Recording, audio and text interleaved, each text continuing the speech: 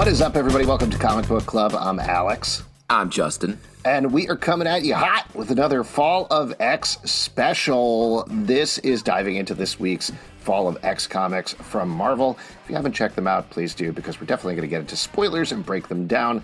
First of all, thank you, everybody, for giving us feedback on these special episodes. It's been great to hear and really encouraging us to keep doing them. Big week, too. Lots of comics. Double the issues we talked about. Double. There's a chill in the air. It's like fall is coming, you know?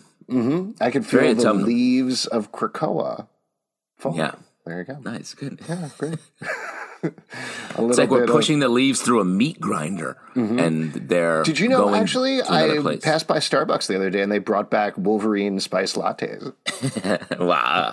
You know, that stuff gets overblown. I just feel like every Starbucks has their own Wolverine spiced latte, and like I just want one. You know? Yeah, well, that's the thing, is I get one at the beginning of the season, and I'm like, ooh, this is very sharp. Why do I keep getting that? And then I forget by the next year. But, you know, it's a tradition.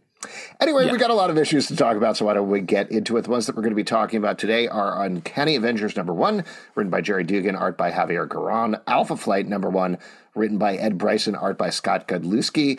Dark X-Men #1, written by Stephen Fox, art by Jonas Scharf. And X-Men Red #14, written by Al Ewing, art by Yildiray Cinar. I do want to mention also, I think this was, I don't know the exact release schedule, but this was between last week and this week. There were two Marvel Unlimited comics that tie in that were released. X-Men Unlimited #100 and X-Men Hellfire Gala Last Rites #1.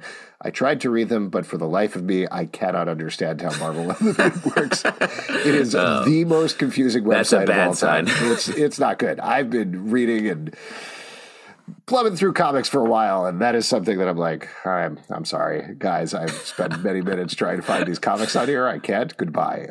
So, our review of those two comics are, I'm sorry. Moving on to a book that we do have in our hands. Yes. Well, why don't we go, not to pass any value judgments, why don't we go from least confusing to most confusing, if that's okay with you? Interesting. Well, let me just say something about these books in general. Like, you know, we started doing this to be like, oh, this is a real change. It's clearly the next era when it comes to the Krakoan era and what we're doing in the X-Men books right now. And it did feel very different. There was like the Hellfire Gala and then sort of stuff spinning directly out that and stuff sort of spinning a little bit in another direction.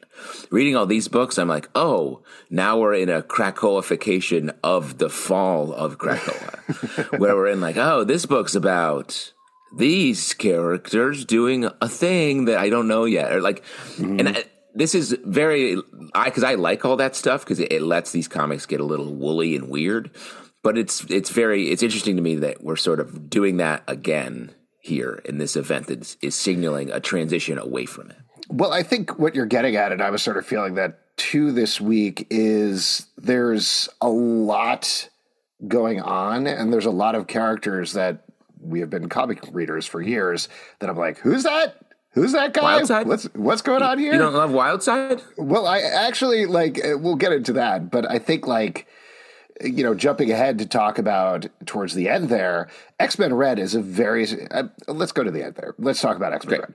Because this is one that I read and I was like, to full disclosure, I have not been reading X-Men Red.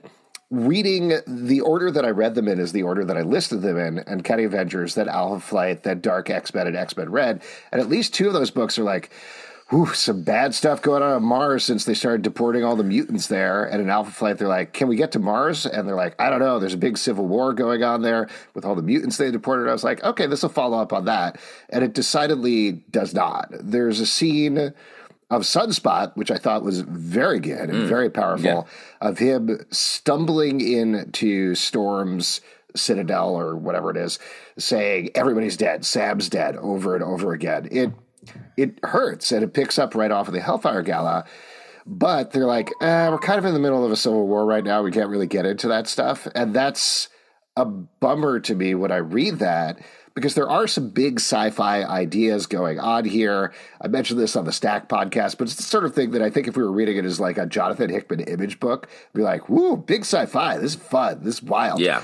But as it is, the fact that we have this clear line of mutant refugees are being sent to Mars, what is that doing to the structure of Mars?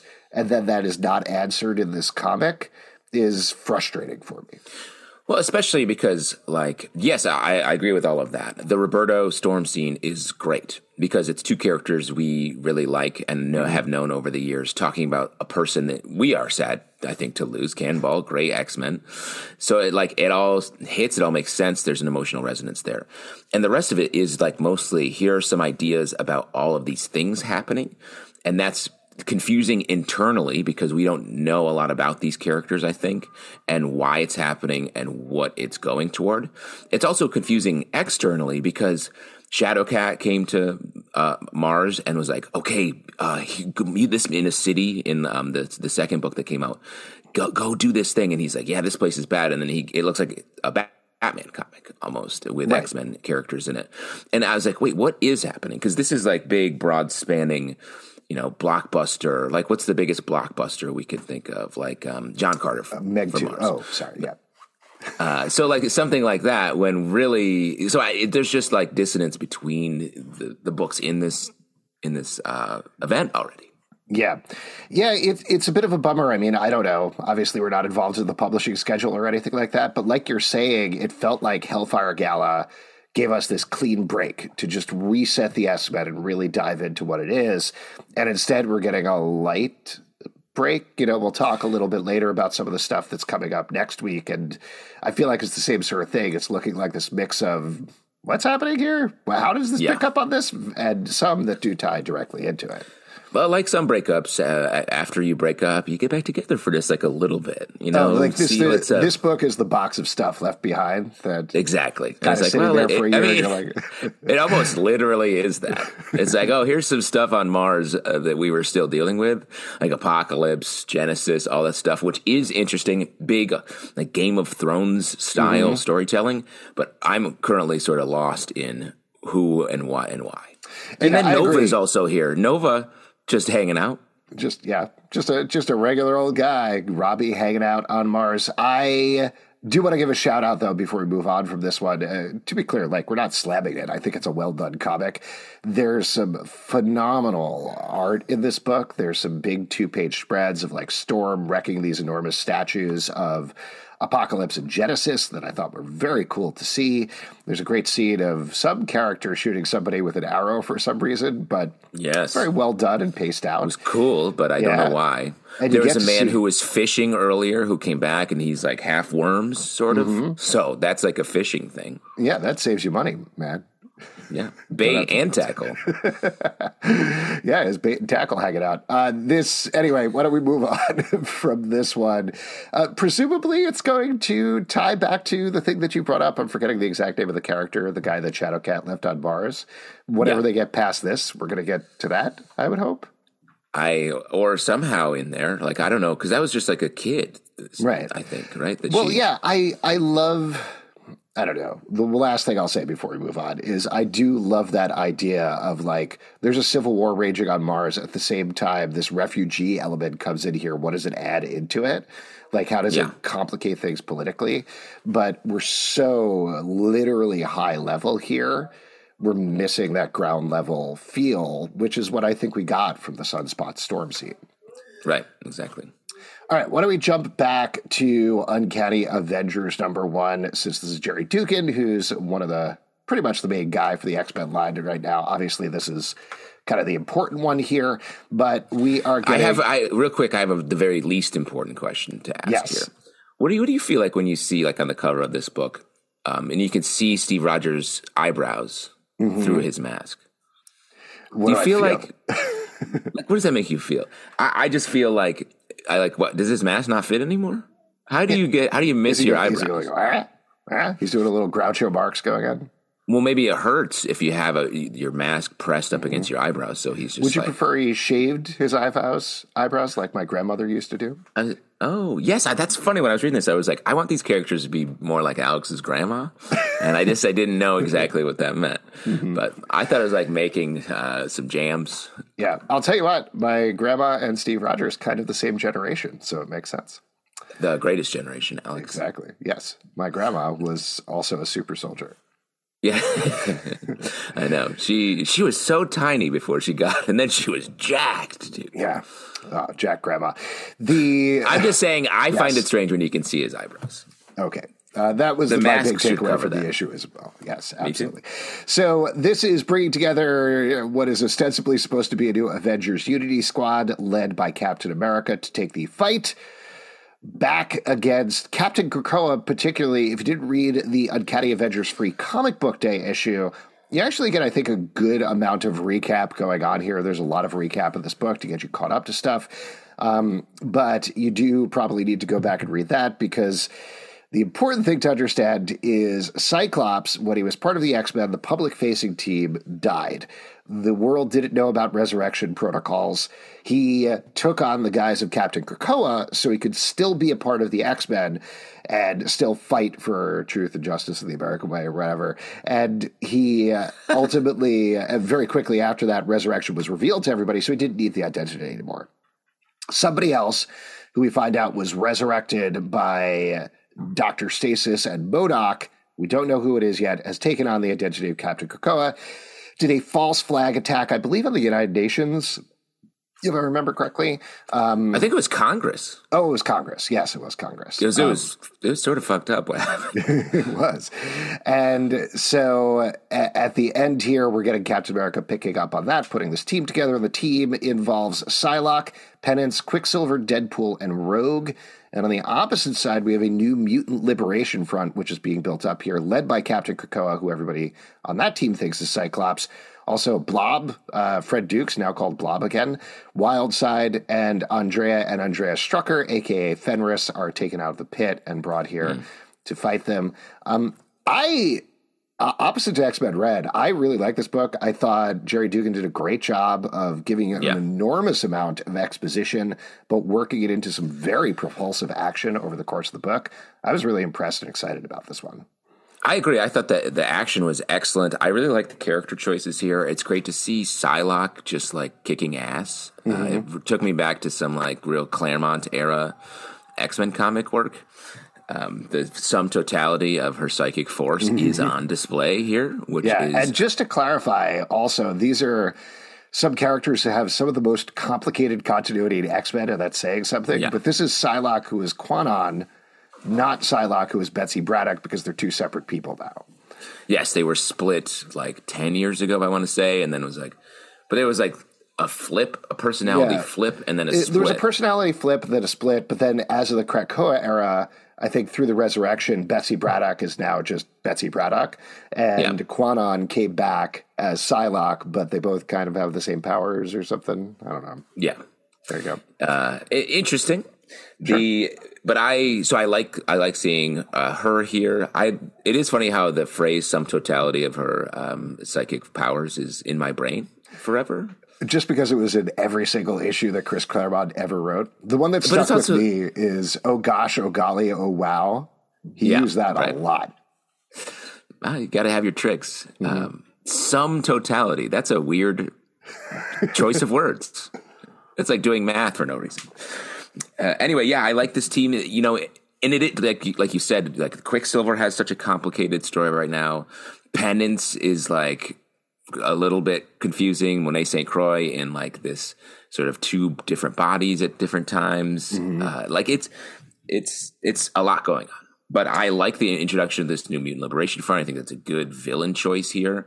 And the Captain Krakoa mystery is, some people are like, well, it's obviously the Cap clone from the big Hydra crossover. Was that a Secret Empire? Secret Empire, yeah.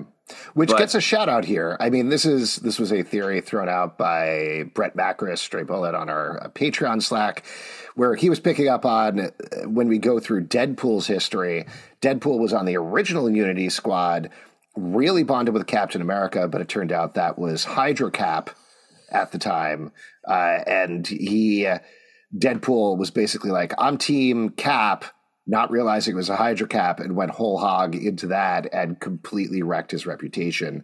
So I do think the bringing up of Secret Empire and inclusion of Deadpool here does point to it could be Hydra Cap resurrected. I also feel like it needs to be a human, not a mutant, because otherwise why would Dr. Stasis and MODOK bring this person back when they're so anti-mutant, But do you have another theory? Well, not really. I don't have a good answer. I think that is a good answer, but I would think it would be a mutant because just a mutant they control or is just hates the X-Men, which there are plenty of those, just because of the way that it's Captain Krakoa. And I guess like the idea that it's Hydra Cap is like, it feels too fresh to go back and be like, and that Cap is back and he's also a bad guy again. Mm-hmm. It would make sense though from a crossing Unity Squad to have a quote unquote mutant villain in hero disguise that is a human masquerading as a mutant, sort of getting the Unity all in one there as well. Well, you had also suggested when we were talking about it earlier that it could be Magneto, again, in a Zorn-style reveal. I don't know if that textually makes sense. It doesn't really track. Yeah. But what made me think that is it struck me that the Mutant Liberation Front was chosen as a team that hasn't been around forever. And to have them here makes me think there might be a callback there to a character. What if, this is just off the top of my head, literally just thought of us because of the MLF, what if it's Strife? See, that's dope. I love that. That'd be fun. And because that's why I think Hydra Cap is like sort of the on the nose choice. Making a choice like that is super exciting, I feel like. Yeah. Because it's the same thing. You're twinning the clone idea, but it's Cable clone rather than Cap. And Strife is somebody who hates the mutants. So there you go. He's got a bone to pick and a sharp thing going on. Exactly. And seems to love Wildside. A character that's like, are you clown Wolverine, basically? So we got that. There's another question thrown out here. We get Ben Urich, who seems to be one of Jerry Dugan's favorite characters. He's running the Daily Bugle now. He says that he's got a friendly source on the inside. Who do you think that is? I don't know. That's Cap, I guess, is the... Sure. Why not? He's chatty. Chatty Cap. Because who else would it be, honestly? Like Deadpool? Imagine Ben Urich talking to Deadpool. That's Bad sourcing on that. Too many jokes. Source. Rogue doesn't feel like she talks to maybe Monet St. Croix, but then it's also like, that's weird. Yeah. But I do like, to get back to the team for a second, I do like the mix here. This is a really good mix. Like, I love the idea that Psylocke and Penance are just ripping shit. They're just killing people all over the place, and they make an alliance inside this team to be like, okay, we're going to stand with Captain America. Clearly, you've got a position of strength here, but second this goes south, we're out of here. Quicksilver, confusing continuity. He's not a mutant anymore. Not a mutant. Magneto is not his father. What is he right now? So that gives him some potentially interesting psychological things to delve into over the course of this book. Like, what does it mean that he's fighting for mutants when he's no longer a mutant? Deadpool, we talked about, has that clear tie there. And Rogue, for a character who's been very complicated over her history, almost feels like the steadiest character in this book, easy. Which is great. Yep. Yeah. Just flies around punching stuff. I do think it's funny that you see a lot of Cap and Deadpool like undercover. Like, what are they? Do you think they grab a coffee on the way? Like, hey, maybe quick D&D run. Yeah. They might. I also like Cap's undercover shield, where, people, we live in New York. People always walking around with enormous round backpacks.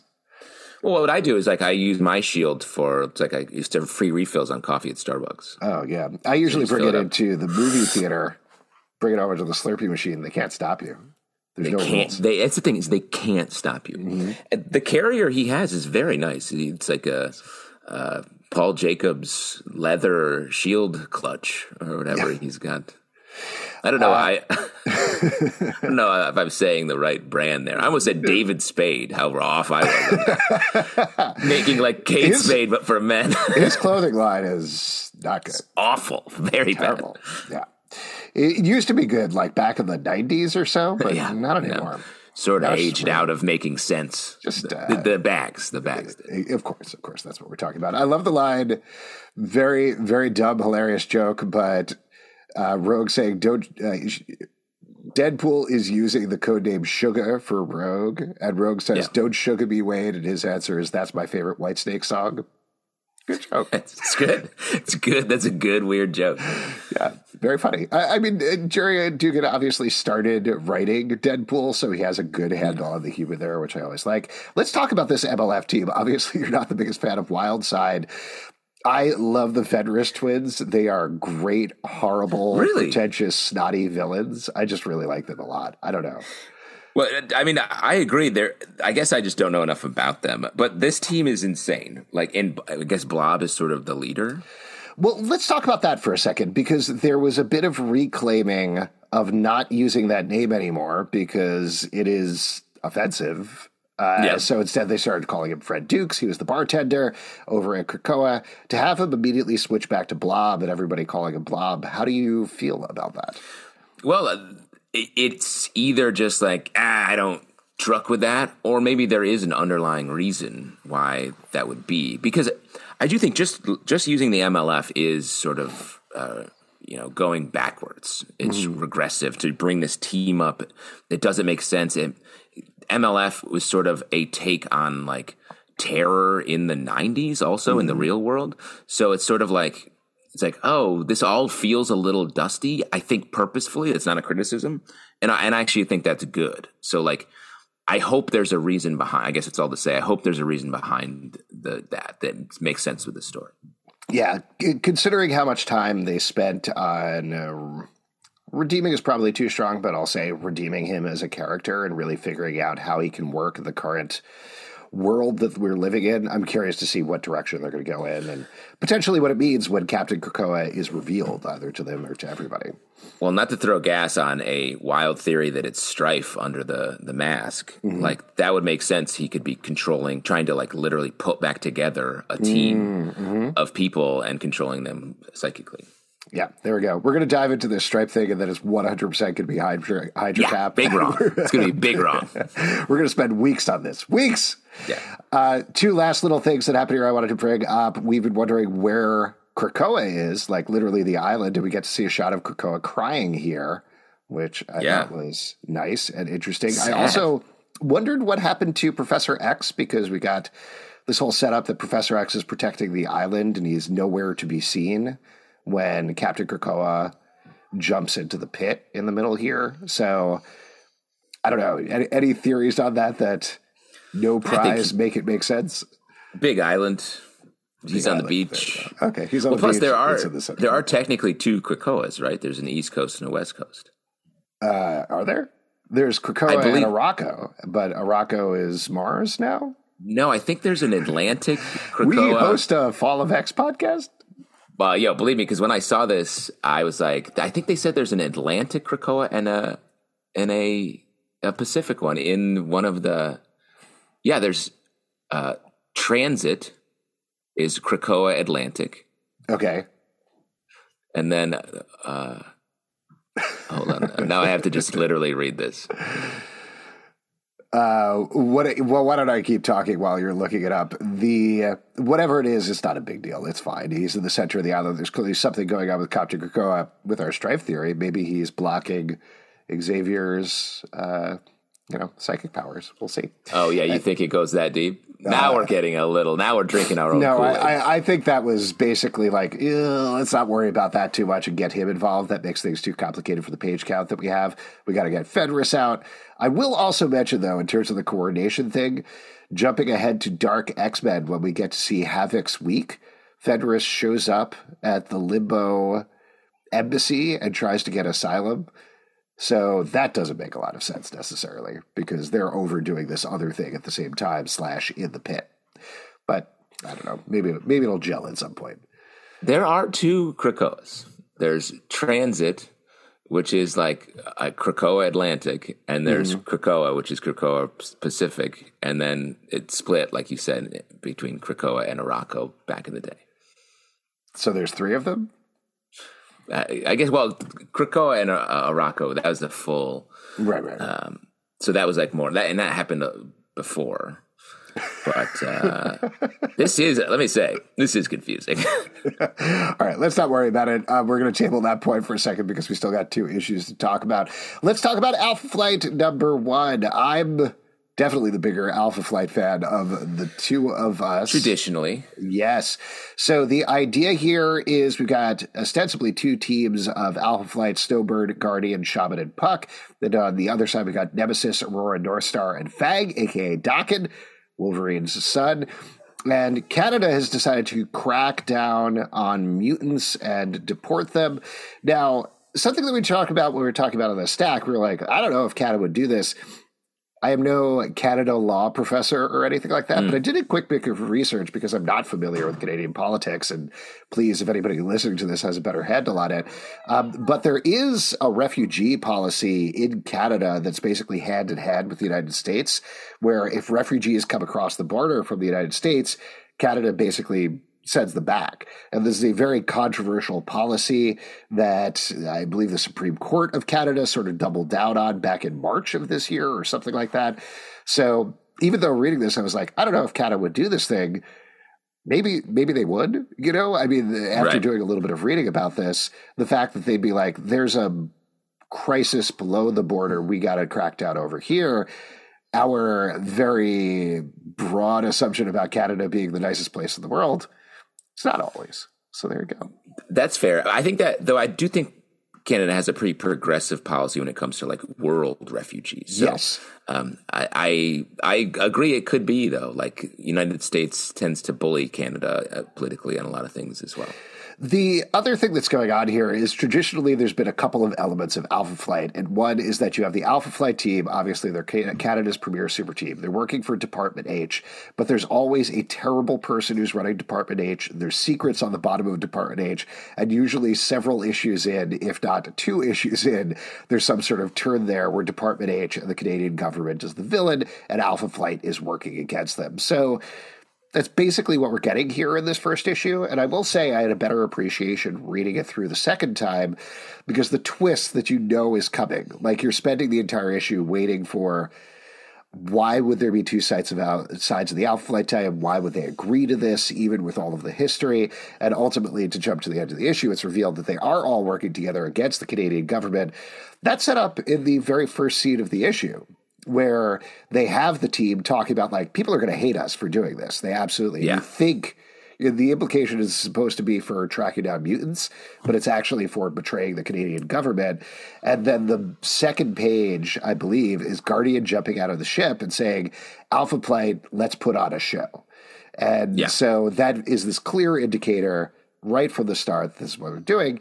However, I will say, versus the very fluid exposition that happens over at Uncanny Avengers, it does feel a little bit of a heftier lift here in terms of getting everybody caught up with Alpha Flight's continuity and Roger Box Jr. and everything else. How did you feel about this one? The name Box, B-O-C-H-S, that being like, well, I'm going to name my robot B-O-X, I was like, that's fun stuff. That's some classic comic book writing right there. But so we have Roger Box Sr., who, like you said, we spent a lot of time, a lot of real estate in the issue getting into that. And then Roger Box Jr. Isn't it going to be the same guy? Oh, that makes sense. Yes. It feels like they've done such a job of being, because Roger Box Sr. Had, like, he couldn't walk. He had, like, an injury or something. So, yeah, this was... it's been a really long time since I read Alpha Flight, but he was legitimately, when I was reading it as a kid, one of the saddest characters to read because he's in a wheelchair. He was born without his legs below the knees, I believe, and he built himself this box suit, like an Iron Man style suit. I think it was even inspired kind of by Iron Man, so that he could get around. Ultimately, he was able to transform his body into a full, like, more traditional superhero body so that he could romance Aurora, who he was in love with, and then his body started to degrade, if I remember correctly, and, like, fall apart, and it was very upsetting to read. So entirely possible, given the transformation of body stuff, that, yes, he has changed himself into his own son. I can 100% see that happening. That's my small prediction there. What do we think about Daken Fang here? Like, I like Daken. I think that's a character that I feel like they took some real big swings on, with being like Wolverine's son, villain, and then sort of drifting back into hero. Interesting, like, background, like, the dresses very well. Now we have this Fang, and he's just like in an old saber-toothy sort of suit. We need a little more on him, I think, is the big thing. I did love the exchange of "it's Fang now," and then Puck immediately shooting back. It sounds dumb. That was nice, fun, punchy little joke line. But yeah, he's an interesting character, and I think that was the big thing here is we spend a lot of time on plot and getting caught up with plot. Why Alpha Flight is no longer in space. They previously were like on the space station working with Abigail Brand, protecting Earth. Now they're back in Canada, which makes a lot more sense for a Canadian super team. Yeah. So there was a lot of time spent on that. There's also a lot of time spent on two different mutants who are being chased at the same time. One, Argent, who is in Canada, who they ultimately take to the safe house and really wants to go to Mars, which we talked about earlier. And then we get an old teammate of Alpha Flight that, for the life of me, I cannot remember at all, who we're supposed to be very emotionally tied to, who is in California and trying to flee. So they're hoping to help him as well. There was a lot of back and forth there. I don't know. There was a bunch of jumping around, and it felt a little fractured. There was a lot of work, but now that the work is out of the way, I'm curious to see how we net out in terms of character in issue number 2. Yeah, I agree. There's a lot sort of laid out in this issue, but I even though it's like I agree with you, it's a little jump aroundy. But I really like this issue. Mm-hmm. I really like that it's sort of embracing the larger politics and ideas that are going on with the Fall of X stuff and Orcus. So like, I'm on board with this. Maybe I'm the number one Alpha Flight fan on this podcast. No. I agree with you. And I like the idea of diving into United States Canadian politics, if that's what they're going to do. Like I was saying, now that the work is out of the way, you got the Thunderbolt style twist at the end of the issue out of the way, they can move forward and really dive into this and dig into this. And I do think Ed Bryson is probably the right guy to do it. I think he could probably do a good job. So excited to read more.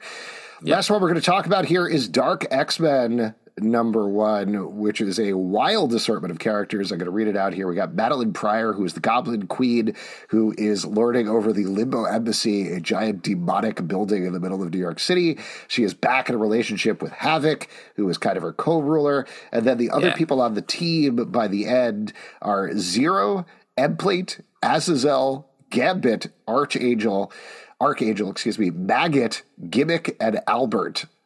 So that's a lot of stuff. You think Albert's like, you go by Maggot? I'm going to go by Albert.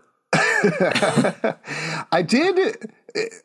There's so much going on here. There's so much going on in this book with so many different characters that I know we were talking about complicated continuity with Uncanny Avengers. This is people who are like, what is it? Oh, that's the red Nightcrawler who is maybe his dad who is a demon. Not 100% sure. Who seems like vaguely magical. Yeah.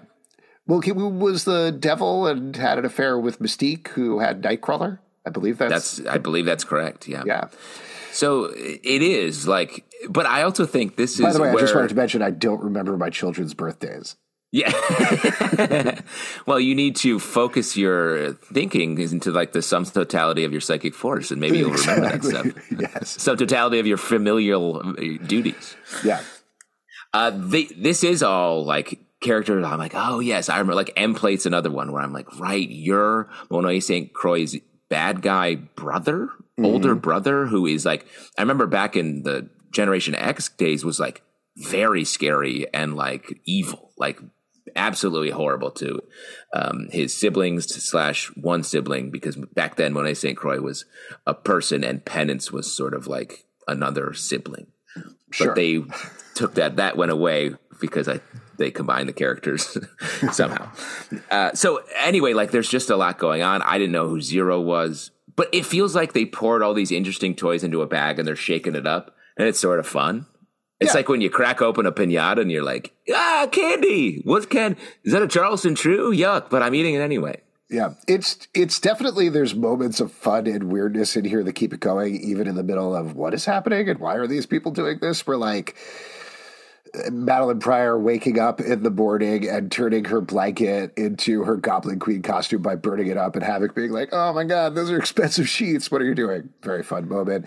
The reveal of her demon cerebro called the Mercy Crown that I believe is made out of the skulls of people from Genosha or something like that was the implication. Oh, that's horrible. I didn't know that, but that's, I did like that they have like the infernal device to track people. Yeah. And like the fact that there's a limbo embassy in New York, I'm like, we're already a step out of like this making sort of perfect sense. So that's why I think the tone of the book really matches that. I really like Havok. I really like that he's sort of like he's like the Jason Bateman in Arrested Development of this team, who's like, guys, stop blowing stuff up for a second. We have to do a specific thing. And I like their relationship. It's a little weird that his brother's dating or with Jean Grey until she died, and he's with her clone. I think that's worth a conversation back at the old Summers house. That's been a very consistent thing. This is the thing that I was missing a little bit in this issue is like that they're also runs. You know, we get that a little bit from Maddie when she's talking about, I should have been there when Jean Grey died. I should have been there for her, which I think ostensibly is her motivation for being like, I'm creating my own X-Men and we're going to save everybody. Here we go.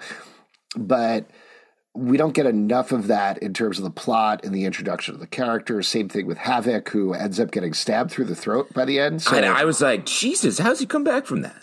I assume he's going to be mute now or something. Like, I feel like there was a mute Havok era for a while. Yes, that does sound familiar. Yeah.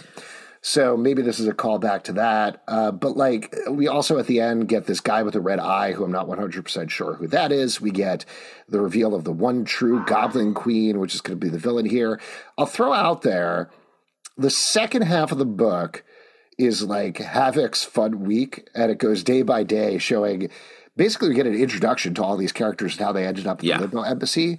There's a part of me, not to totally like backseat write or edit or whatever, but I wish this was the book. Like the idea that mutant refugees are trying to seek asylum and you have a demonic embassy in the middle of New York. That's fun. We don't need a dark X-Men team. What we do need is like a workplace comedy set in the Limbo Embassy as weird mutants seek asylum there. That's a great call because, like, the book is right on the edge of being like the West Coast Avengers of the Fall of X run, and that is fun. Where they're like, "Yeah, we'll take some people. We sort of don't have our shit together," and because that's what like you're saying, the back half book is, and Havok is the guy, the main character, trying to keep it all together, and he just can't quite do it while he's trying to get his relationship keep his relationship on track with Madelyn Pryor. So, like, that is fun. And again, though. Do you get this little bit of the Spider-Man crossover in here? Oh, yeah. Which I'm just like, with Chasm, which I'm like, this is such a mixing of peas and carrots that I still, when I see it, I'm like, oh, right, that whole thing. And it's just strange. Yeah, that's for anybody who doesn't know about that. Chasm is Ben Reilly, who doesn't have his memories, so basically went insane and became a villain. He brought hell to Earth along with Maddie Pryor. Maddie got her memories back. Chasm did not. And now Chasm is her prisoner in some sort of chasm preserve in the middle of the deal. Yeah, exactly. He's got a nice joint, it seems like. And in Limbo, he's got like nice trees. It looks like he's on the cover of a Final Fantasy game from the 90s. Yeah. But yeah, it's a little strange. Again, very much willing to follow this book. Yes, for sure. I like this. Yeah, I want more of that focus there now that we've got the team together and we've got the villains and everything. So we'll see what happens. Why don't we wrap up here and we'll talk about what's next. Now, I want to mention my 9-year-old who religiously reads X-Men comics gave a tagline here that he would like me to say. Here's what's next on Fall of X. Yeah, I love it. I love it. Yeah. I'm raising a little podcaster. And so here's what we got. We got a bunch of titles coming out next week. We got Jean Grey, #1. This is #1 of 4. It's a limited series. This is interesting. It's written by Louise Simonson with art by Bernard Chang. And this is, as far as I can tell, one of those nostalgia books that they've been doing. Looking back at the life of Jean Grey, who is now a sexy skeleton with hair, I believe, on Krakoa. Is her status I think, I don't know if that's her official X name, but that is what her status is for sure. Yes. So the thing here is it's going to be one of those nostalgia books, but actually tie into Fall of X, so potentially show what is going to happen with Jean Grey, how she comes back, something like that. So very curious to check that one out. Here's one of those books. Is the short answer just Phoenix? Is it just Phoenix? Just Phoenix. Phoenix Egg, probably. We'll see. Next up, we got Realm of X, #1. This is another miniseries. There are 4 issues coming out, and this is another one that I'm like, does this tie in? We'll see. Where Magic, Mirage, Marrow, and 2 characters who did not start with M, Dust and Typhoid Mary, separated from Kingpin, her husband, have found themselves stranded in the realm of Vanaheim and have to fight their way back. So, yo, that's wild. That does sound fun, though. Yeah, absolutely. But that's a weird team. And then we also got X-Force number 43. Colossus is leading a team featuring, again, Deadpool, Wolverine, but Laura Kinney, Wolverine, Omega Red, Domino, and Black Tom Cassidy to do something. We don't know what it is yet. I like all those characters. Omega Red in there, I'm like, Omega Red started as one of the worst villains in the X-Men canon. And now he's just like, I hang out. My tentacles are pretty sick. Let's go. Yeah, so I'm curious to see about that one. And then the last one, which almost is the most important one, we didn't really talk about the scene with Tony Stark in Uncanny Avengers. There are these Stark Sentinels that are Orcus has corrupted and are using to basically control the entire world. We get an implication that Tony Stark is pretending to be drunk again. He's palling around with Emma Frost, who is in a very good disguise as his assistant. I had no idea. And he is trying very hard to reprogram the Stark Sentinels, but it's not working so far. So Invincible Iron Man number 9 is a big tie-in as Tony teams up with Emma. I think, I could be wrong about this, but I think we're going to jump back in time and kind of catch up to this, show how they started working together. And this, of course, is kicking off a big crossover event where Tony Stark and Emma Frost are getting married. So we're going to see that go through an upcoming issue of Iron Man and an upcoming issue of X-Men, I believe. That tracks. I don't know how their relationship is going to come together. I mean, Tony Stark tends to date women that he's working with, so yep. Which is not the coolest move over and over again. But let's see how it goes. You think Cyclops is going to be like, I dated her briefly as well, if he ever gets released from his Cyclops has his eyes shut and is paralyzed and being held hostage by Dr. Stasis, so he's got a couple of other things on his mind. Yeah, but I also, like, when an ex gets married, you're still probably a little bit like, man, that's wild. It just makes you nostalgic, no matter what's going on. I wonder if he'll be invited to the wedding. We'll see what happens. Yeah. All right, Cyclops, we'll let you go to this one wedding, but you better come right back here to your little cage. No problem, Dr. Stasis. You got it. All right, we're going to wrap up here. If you'd like to support this podcast and all the podcasts we do, patreon.com/Comic Book Club. Also, we do a live show every Tuesday night at 7 p.m. to Facebook and YouTube. Come hang out. We would love to chat with you about Fall of X. Apple, Spotify, not Stitcher, because that's going away at the end of the month. Subscribe on any other major platform. At Comic Book Live on Twitter, Comic Book Club Live on TikTok and Instagram, comicbookclublive.com for this podcast and many more. Until next time, here's what's next on Fall of X. It's beautiful. Sweet. You used it a lot, though.